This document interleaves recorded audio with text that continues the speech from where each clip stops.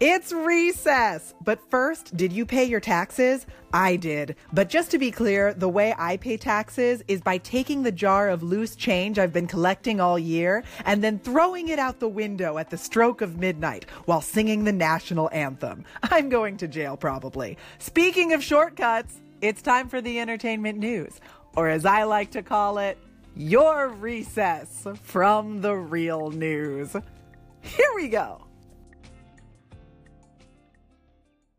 Claire Danes has confirmed that Homeland will come to an end after season 8. I'm not caught up on Homeland, so I don't fully know where we are plot-wise, but if the series is ending, I guess it's because Carrie finally runs out of push pins for her conspiracy corkboard. And when she goes to Staples to get more, they're like, actually, we think you've had enough. We love to make a profit, but we can't just stand by and watch while pushpins ruin yet another life. The other life, by the way, was Matthew McConaughey in True Detective. Pushpins really bring out the fanatic in us all.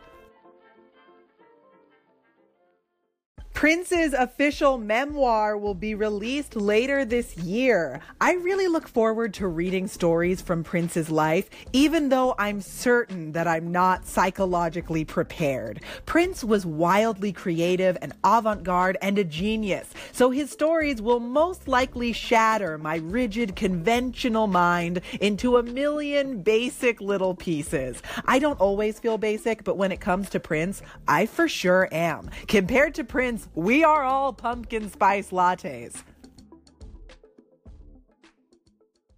Idris Elba is set to star in a new Netflix comedy series called Turn Up Charlie. Wait a minute. Is he funny though? Does anyone out there have eyes on Idris Elba's sense of humor? He was funny as a guest star on The Office, but it was more like, ha ha ha, this man is too handsome to be here. Isn't it funny how handsome this man is? Knock knock, who's there? A handsome face. It was that kind of funny.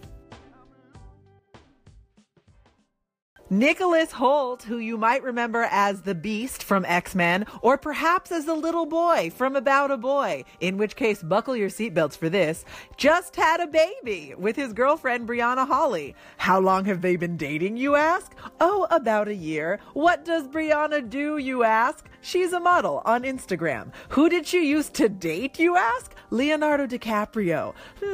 I don't know.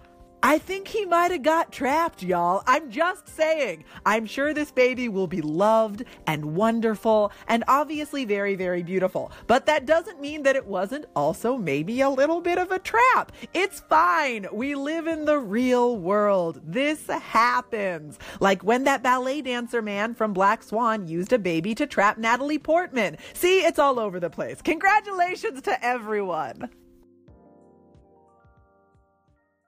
Saudi Arabia broke its 35-year-long cinema ban this week with a screening of Black Panther. Cinemas closed across Saudi Arabia in the early 80s when the country became more extreme in its religious conservatism, but the cinema ban lifted in December, and Black Panther just became the first film to be screened publicly in over 3 decades.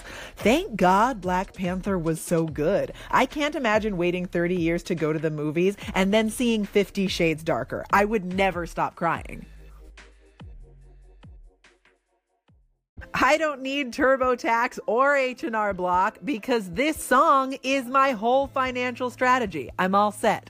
Take care, guys. I'm Olivia Harewood, and I will catch you next time. Until then, recess adjourned.